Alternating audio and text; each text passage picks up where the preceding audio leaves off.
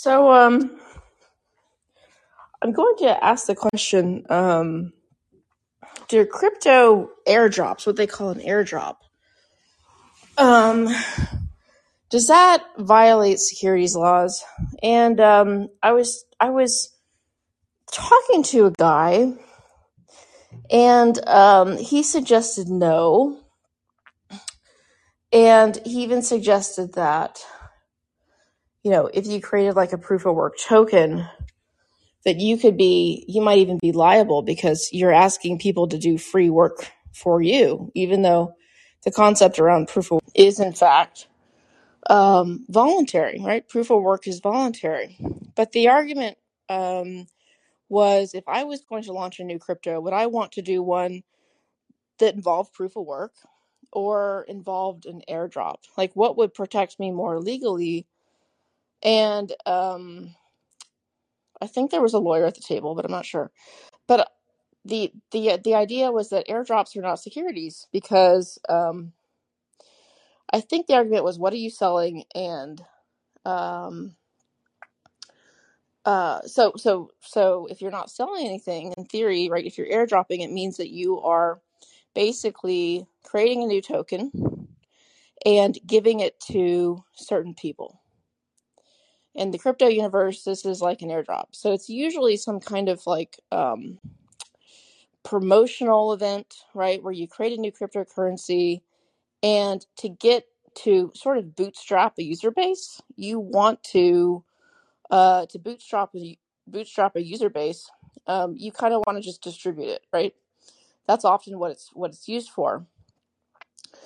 In my opinion, if you are not selling something, it's not a security, because the whole like phrase of, did you offer a security? If the SEC is going to rule some crypto asset as a security, they're going to look at who sold it. If you are technically giving it away for free, does that give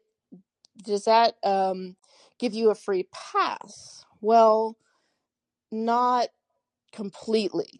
So if you create a token and you airdrop it, usually you're not going to airdrop it to anybody who comes knocking. You're going to be very specific about who you airdrop it to. Maybe it's going to be any holder of Bitcoin, at a certain date in time, or any holder of, I believe the Luna 2 token was airdropped to people who had Luna 1 at some certain time period. So there's going to be some discrimination in who gets the token. And so even if you are giving it away, there's some amount of, let's just say, work that goes involved in getting the free token, because oftentimes you have to be an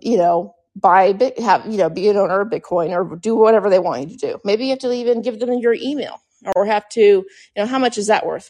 So maybe there's an easy way to say, hey, if you're a Bitcoin holder here, you could say, oh, okay, I'll look up the price of Bitcoin. And if I had Bitcoin, in theory, what was the price that day? Okay, well, this is how much, right? How much it cost to buy the Bitcoin that day.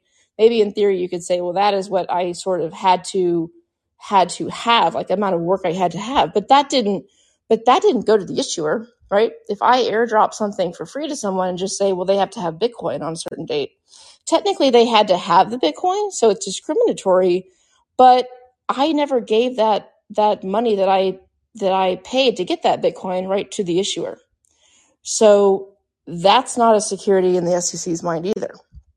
So the discrimination part in my mind doesn't matter. And I'm just thinking about this off the cuff here, but I'm going to get to a point that does matter here and with airdrop. So if you are an issuer of an airdrop, you're giving stuff away for free. Let's just say everybody who has Bitcoin on a certain date. Now, what happens? Well, eventually this stuff gets a price. It gets on an exchange, right? That's what everybody cares about is, hey, you could airdrop tokens all day, right? But if it's a dime a dozen, I mean, it has to get on an exchange. It has to have some value for people to care. Otherwise, you could airdrop, this does happen, like where people just send you tokens. They know your address, or in theory, they could get a list of whale addresses. They could send you this token, If you're playing, well, I don't know the specifics of that, but I do know that say the Bitcoin Cash fork, right? Essentially, so this was a fork instead of an airdrop. Airdrops are usually used for, I guess, tokens in Ethereum, I think. But it's just almost the same concept where Bitcoin Cash was forked at a moment in time.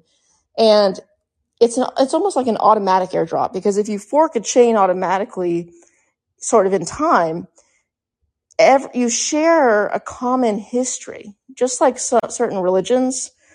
And I'm not religious, but I believe this is the case where, Christianity, Islam, and Judaism, they actually share some early history, right? And then they diverge. Well, same thing with a blockchain. If it forks, it shares the same history. It's the same thing, and then it forks. So technically, the people who had Bitcoin before the Bitcoin Cash fork also got the Bitcoin Cash. So it's kind of like an automatic airdrop, you could say. But I guess the two terms are, well, they describe very different mechanisms, right, of new issuance of a new asset. But they are alike in that you get this thing for free if you happen to be, in a certain group, or you happen to have just held Bitcoin. You can get this Bitcoin Cash for free at the moment in time if you held Bitcoin at the moment in time that it did indeed fork. So who is the issuer of Bitcoin Cash, right? Who is the issuer of Bitcoin Cash? You're not really selling anything to anybody. You're just allowing the people that had Bitcoin previously at a moment in time to also have Bitcoin Cash. Well, again, at the moment in time it's created an airdrop or forked, I don't think it's really a security. But what happens when this thing trades? What happens when this thing gets listed and has a price, right? People care about airdrops, perhaps even forks, to the extent that they have a price and they're trading on an exchange, right? Somebody could airdrop me something, and if it never gets listed on an exchange, if it's worth zero in price, I don't really care, right? I can't do anything about it. I can't sell it to acquire the gain. My cost basis would be zero because I got it for free, but I can't sell it if it has no price and it's not trading. But what if it is, right? But what if it is, and what if it basically is listed and has a trading price almost the moment that I get the airdrop? And I think we could study Luna too, because I'm pretty sure what happened here, and I don't know how they actually came up with a price for this thing. I'm guessing it has to do with some kind of market making, right? And basically market makers make money. They buy and sell, and so they could sort of just arbitrarily price this thing. I think most of these crypto assets initially at least get arbitrarily priced. I mean, I don't know how that process works, but I'm just speculating. But what if, like Luna 2, you get an airdrop and it's immediately trading? You get the thing for free, but it has a price. So you're not, you got it for free and you're not having to give the issuer anything, right? But you just got this thing for free, and now the incentive is there, right, to go and sell it for whatever it's trading for, because you got this thing for free. Who knows if it's going to stay there, right? So in my mind, I'd be getting out pretty quick, right? Depending on the token that it was airdropped to me, and if it had a price, I'd be probably just hitting the bid, right? I'd just be selling it on the bid to anybody who would be a willing buyer. But should you worry that you're doing that? Because I'm just throwing ideas out here. I just thought about this, but I'm trying to tie it into my philosophy of, if you create a cryptocurrency, you really don't have to worry about issuing a security, right, until you sell it, until you actually sell it and exchange this token that you got, either for free, or if you were the creator of it, until you're actually offering it up in the market, right, for sale.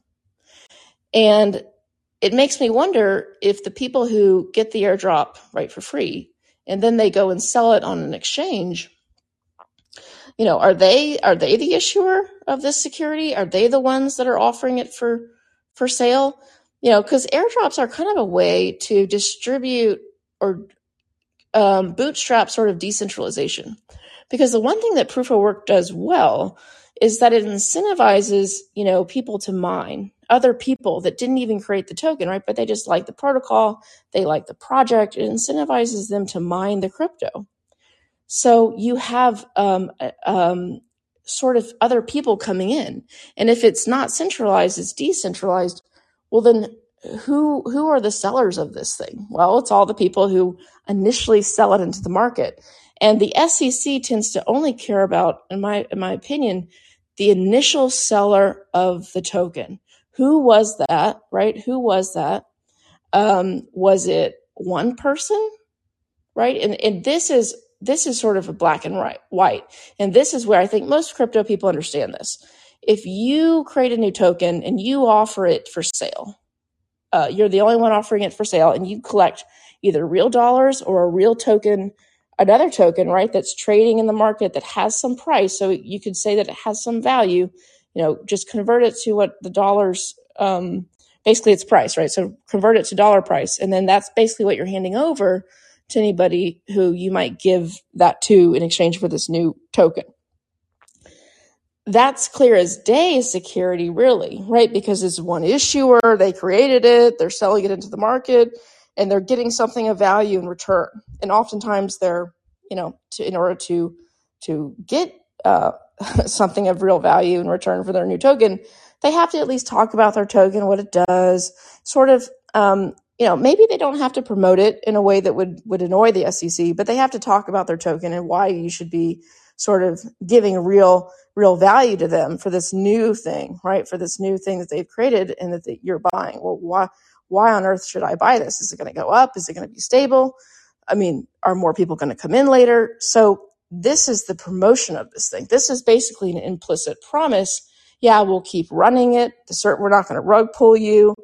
We're going to keep this project going. There's all this interest. So how you talk about your token too, is another piece of evidence sort of that the SEC will look at, in my opinion, when they're trying to determine what implicit promises are you making, right? And I think the key is to remember, the best way I think to just be wary of it is that if you're handing over real money, or if you're handing over like ETH, right, that can be easily converted into real money, right, because it has a trading price and it's liquid, then if you're handing over this real money for a new token, basically the person that's selling it to you might be accused of offering you security. But the question is who is the first person to sell it, right? Was it the person who created the token and gave it out for free? Well, not really, because they're giving it out for free. If you were the one that got it in an airdrop and then you sell it, you're the first one to sell it into the market. Are you the issuer? Are you now part of this, right? You're one of many probably that are selling this new asset into the market and for the first time. It's an interesting question. I mean, this is the concept of an airdrop, but if you think about it like this, it's very similar to something like a proof of work token. That, when is this proof of work token like Bitcoin first sold into the market? Well, it has to be mined. So you have a new token that's mined, and then a miner decides if they want to sell it or not, and if they decide to sell it, this is the first time this token is being sold. Now, I get it, it's one of many Bitcoins, right? It's one of, potentially 21 million, and they're all supposed to be fungible. And there's no recognized creator, at least from the SEC's point of view. So could you argue that there's many, many, many creators or issuers of the token? I don't know. But in theory, the person who creates it is basically the miner, because they do proof of work, and through the protocol, they get rewarded the new Bitcoin. So I believe the protocol is technically creating the token and assigning it to a miner. So they're voluntarily running this code to participate in the proof of work protocol. They eventually get rewarded a token, but it's not really a security in my mind until it's sold, or it doesn't have the potential to be a security, I should say, until it's sold. If a miner never sold their crypto, their Bitcoin, they're never offering any security because they're never really selling it. But other miners who do sell it potentially could be, offering securities. But the airdrop thing, it might be a really good loophole. Like it might be better than I thought it was, because you're not selling anything, yet you're distributing your token. So you have to think of, how do you distribute your token where you're not going to look like an ICO? You're not going to look like you're promoting it. You're not going to look like you're, you definitely don't look like you're selling it because you're offering it for free in an airdrop, potentially. So you also have to figure out, well, how do I get this thing trading? How do I figure out a market price for that? And I'm sure people that know a lot more about listing and exchanges than I do have that all figured out, right? Know how to do that. So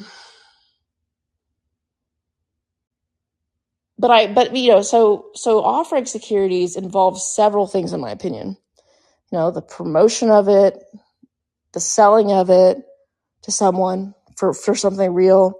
And if you're missing any one of these sort of key ingredients, maybe you can get around securities laws, because the main I'd say the very main point of securities laws is actually the offer. So meaning selling something, right, in exchange. And I think, when I was first learning about how securities laws sort of applied to crypto, and, I'm not a lawyer, but I like learning about the law. I was thinking, well, okay, people are really putting an emphasis on sort of decentralization and like the proof of work mining, and the fact that like there wasn't just an issuer. So like with Tether, there's a direct issuer. Everyone knows who it is. Tether is the only entity that's allowed to sell Tether, right? To create new Tethers and sell them into the market. They're the only people that do that for their one protocol, right? So we know who the issuer is, and that would be easy for the SEC to say you're the issuer. It's obvious, and you're exchanging this new token called Tether for dollars. Now, in my mind, that's a security. Other people will argue, well, you're not investing for profit, so it doesn't. You're not really investing, quote unquote, investing. But in my opinion, you don't want to lose money. So. And there's this implicit promise that Tether's making to people that like you can redeem this for the dollars that they have on their books. I know not everybody, but definitely for the customers that they initially sell these to. And I've also wondered and pondered in my mind, well, if Tether doesn't really accept anyone who brings a Tether token to them to redeem, technically they only allow their certain customers to, and they also only issue these to certain customers, right? That they know the KYC and that basically they know. But then these things get in the hands of other people. These things end up on Kraken. They end up all over the world, right? Because it's peer-to-peer blockchain. But yet, if you get this thing and you buy it like off an exchange like Kraken, you have no rights with Tether because you're not their customer. You got this thing from someone else. But so since so there's different rights that you have if you're a Tether holder, depending on your relationship with the issuer. So isn't that weird that this same Tether token, it's supposedly supposed to be fungible, right? They're supposed to all be alike.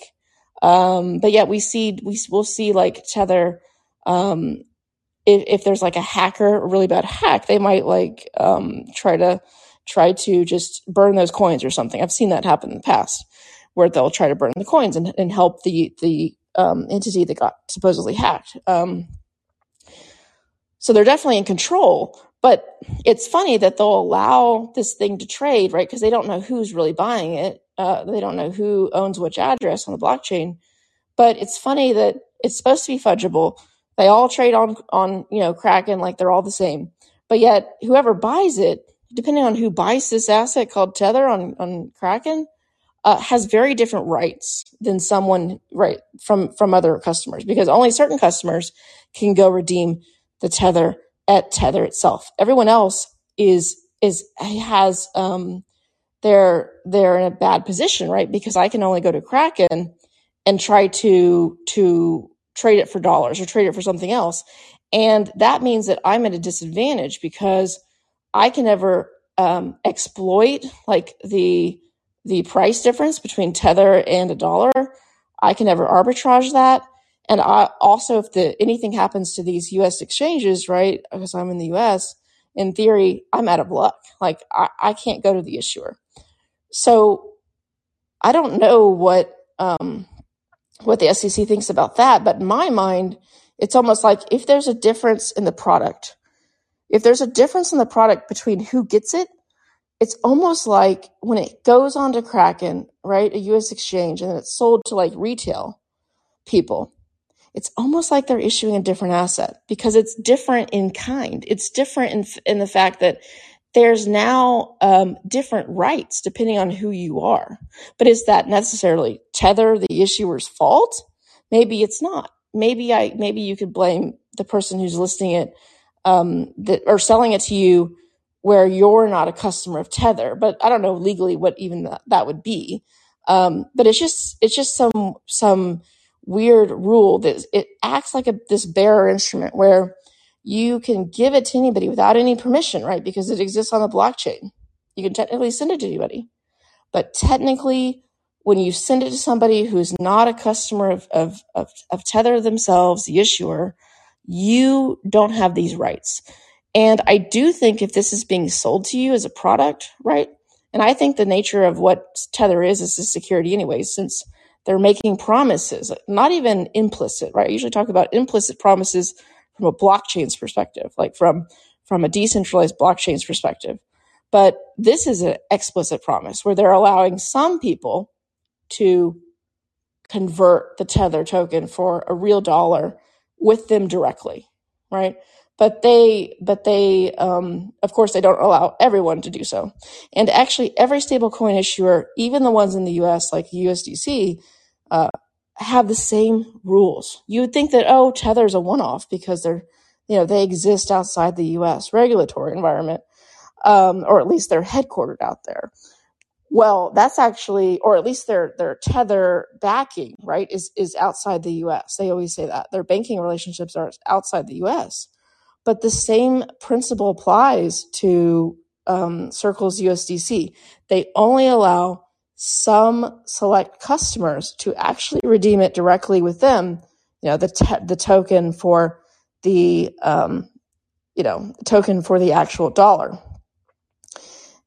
I think that they do this for cost reasons. They'd have to basically KYC anybody that came to them that presented this supposedly quote unquote bearer asset and exchange it for a dollar. And they're not a bank, right? They're not, they use banks, I think, to hold the dollars, but they don't, this bank only interfaces with like Circle, the company, right? They don't want to open up, they don't have a relationship that says that you owe, just because you own Circle, right? Own a USDC, you don't have a relationship with that bank. So in theory, they could like KYC you on the fly, but I think it would just be so expensive for them to even think about doing that. But in theory, the regulators want to pass all these rules that mandate, right, that they have the backing of stablecoins because they want to make stablecoins more secure. But are they going to mandate that they also redeem for anyone who holds the token? Ideally, I'd like to see that, but that's sort of a fantasy. I don't think they can really legislate that, or at least I don't think like in the real world it'd be possible. But in theory, that would be the best idea. Maybe they should legislate that the customers of Circle that get to redeem directly at USDC for a dollar, that they like have to provide a market for everyone else. But then you're just pushing it downstream. You're pushing the idea that anyone can redeem, just not directly at USDC headquarters, just at their privileged customers, and then separating out maybe who they have to redeem. But see how the logic doesn't work here. So in my opinion, if you can't have potentially anyone redeeming this stuff, you always have this trust model, and you always are giving up an advantage to somebody else who can arbitrage this spread away where you can't, right? And you're more limited if any of these exchanges go down, because technically, as a retail customer, you have to just go to an exchange and hope and pray that they let you, that there's even enough dollar liquidity right on these exchanges, and that the peg is holding at the time that you want out, or else you're out of luck, right? You just have to take the price that it's trading at, which it could be off its peg. It could be lower than $1. So I think that these things are going to be extremely hard to regulate. But I forgot. I got on this tangent, but I was talking about airdrops and whether those are securities or not.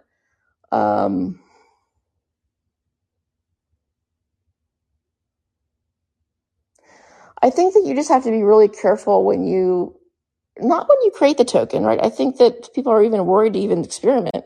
Not when you create the token, but when you directly are selling it, right? So maybe you give some to your friends and they mine it, or they just get some somehow through you. You don't even have to worry about that, I don't think. You have to worry about when you sell a large chunk of it, I think, personally. And maybe you have to worry about when it starts trading, like when other people start selling it, because if you are the issue, if you are the creator of it, they may try to pin it. Oh, this is your asset. You created it, and it depends on you. This idea of it. This is another part of the securities laws. How much of this new crypto token depends on your influence or your work, right? But another part of the selling of the crypto, so implicit in like that you sell this token, why are people buying it again? They want like a return. They want a return. And typically in an investment like a stock, now maybe not so much today, but in the past, like you were rewarded with dividends, right? So you were rewarded when the business grew, made money. There were profits to share, and you're a shareholder, so you're entitled to some of this profit stream. And usually it was in the form of dividend payments, like basically cash payments every quarter to you, at whatever rate they set. And well, a lot of companies don't have dividends. Well, they intend to reward their shareholders through another mechanism. And often that is through stock appreciation, right? So the stock can go up on its own, or even the company can buy the stock back, right? If you have a stock buyback, that'll reduce basically the supply of stock. So how can a investor make money? Well, either through dividend payments on a stock, through appreciation of the stock if they sell. And appreciation of the stock can happen through just the market in general valuing the company higher because it's maybe more profitable, or they're having more they're able to basically generate more profits. And that enables them, and actually, this enables them to pay their shareholders, right? Give them some of the profits. And I'm wondering now, like, I know that a company doesn't have to have a dividend. And I know that technically, like, a company is supposed to share in the profits. But a stock, how is a stock priced? It's priced based off of, like, typically it's, supply and demand. But there's certain valuation formulas for a stock, like fundamental value, like fundamentals. And they try to value the present day value, discounted, right? Based off of future cash flows that are discounted to the present. So they try to value this what this company's worth. But in theory, the stock could be, basically it could be sentiment run. It could be people are very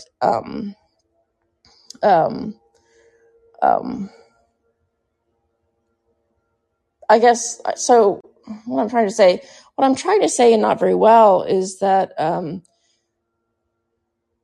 company that basically when you buy a stock, you're entitled to share in the profits.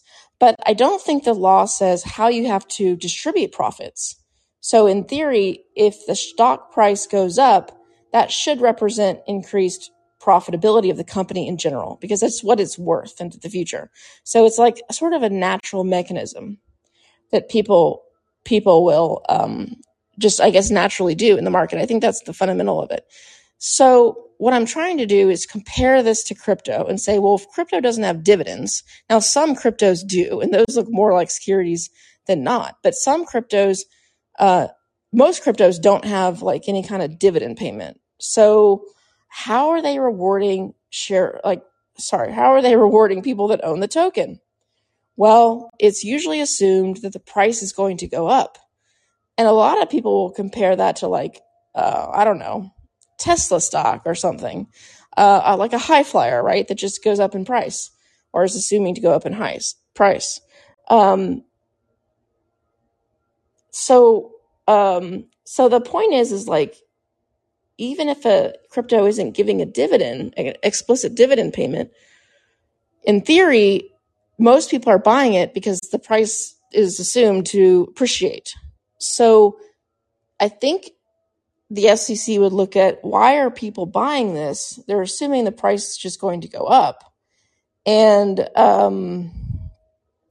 that looks very much like a security. And the way that they market most cryptos are basically, this is an investment. You should put it in your retirement account. And I actually think the language around how most people talk about cryptos and like what people are doing when they're buying it, and all the conferences that people have, and who shows up, all these, financial players, all these institutions. So in my mind, it actually makes more sense to look at, like, on the whole, if something is a security, you have to look at everything. You have to look at mainly probably if who's selling it and what for, and what implicit promises they're making to people who are buying it. Why are people buying it? If it's really just for a utility, then they're not buying it for an investment. So you can write that off. I think you can tell the difference between the two really easily. And to the extent that, like, Bitcoin, people buy it for an investment, some people buy it for utility, well, the investment part wins, right? Because if some people are buying it for speculation, then it sort of will taint the whole token, really, because that's just how I feel. Maybe not realistically, but I think people are looking. I think people in the crypto industry look at, like, the technical details of it. How is it created? How is it airdropped? How is it sold? And most people actually aren't even looking at how it was sold. But they're looking at the specifics of it. Is it decentralized enough? Is there a vibrant decentralized community around this? Is there any one actor that is, like, sort of the make or break person for this new token?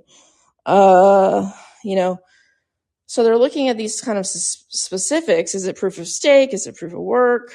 But they're not really looking at, like, the whole picture of, why are people even buying this? Like, why are you selling it? Why are people buying it? What is it? Does it even represent anything? So the airdrops, I think, back to the airdrops, like, so you're not going to, the problem with airdrops as a token creator is, if you just give it all away, or if you give a large portion of it away, you're not going to make any money from that, right? Because you don't have it in your control anymore. So while some people like to airdrop for just getting it around, right? Most creators probably don't really want to airdrop just the token. And I know this is sort of maybe a concept from 2018 or so, but I think more projects probably, they're doing DeFi stuff where they encourage you to bring assets to their project, and you get this token or whatever. And it's sort of given to you for free, but it's not really given to you for free in theory, because you have to, like, put your your ETH or whatever with their project. And even if you get that back, eventually, you're still sort of giving that over to the protocol, at least for the time being, I think. So I don't know what that would be, but it's really complicated now with all these DeFi projects out there. So I don't know much about the details of DeFi and whether you're really getting airdrops or not, or whether you're having to like put your ETH somewhere just to get, or whatever token you can come up with just to get some extra token. But the governance tokens sort of look a lot like airdrops in a way, because although they're rewarding you again for loyalty to the project, for either putting stuff in their liquidity pool or whatever, even though, so it looks like it's for free, but it's kind of not, because you have to do stuff. But I guess the same logic applies if you don't actually give these tokens that you put in the liquidity pool directly to the issuer, because if you eventually can take them out, right? Then is it really that you're giving them over to the protocol? I guess not, right? I guess not. But those projects have other issues, because if you're putting tokens in a liquidity pool and you're getting fees on that, that's a pooled, right? That's called a pool for a reason. They're pooling risk. And so this project is sort of on the hook for offering a security called, you can put your tokens in our liquidity pool that provides some kind of automated market maker thing. People will pay you a fee to buy and sell, but basically there could be a hack, there could be any kind of risk that is associated with that. They're basically offering sort of an investment pool, and that by nature is the definition of a security. So I wasn't really talking about DeFi when I was at first talking about airdrops. I was talking about sort of what people thought about in, I don't know, like a few years ago, maybe 2019. I don't know if airdrops are even still very popular. Like maybe the term has just sort of been out. Maybe it's an outdated term. I don't know. But yeah, so an airdrop might get you, if you give the token away for free, it might get you around initially because you're not the seller, but then eventually, like, to make any money off the project, you're in theory not airdropping all the tokens. You're eventually going to be selling some of them, right? So, and if I believe that the SEC is looking at, well, who's selling it for something, that's the main thing they're going to look at, right? And you are the creator of it. Well, then you're not really being benefited from the airdrop itself. So I've come full circle here. But no, that was just my random thoughts about airdrops and securities laws. And I see you have a listener. If you have any thoughts or questions or challenges, feel free to call in.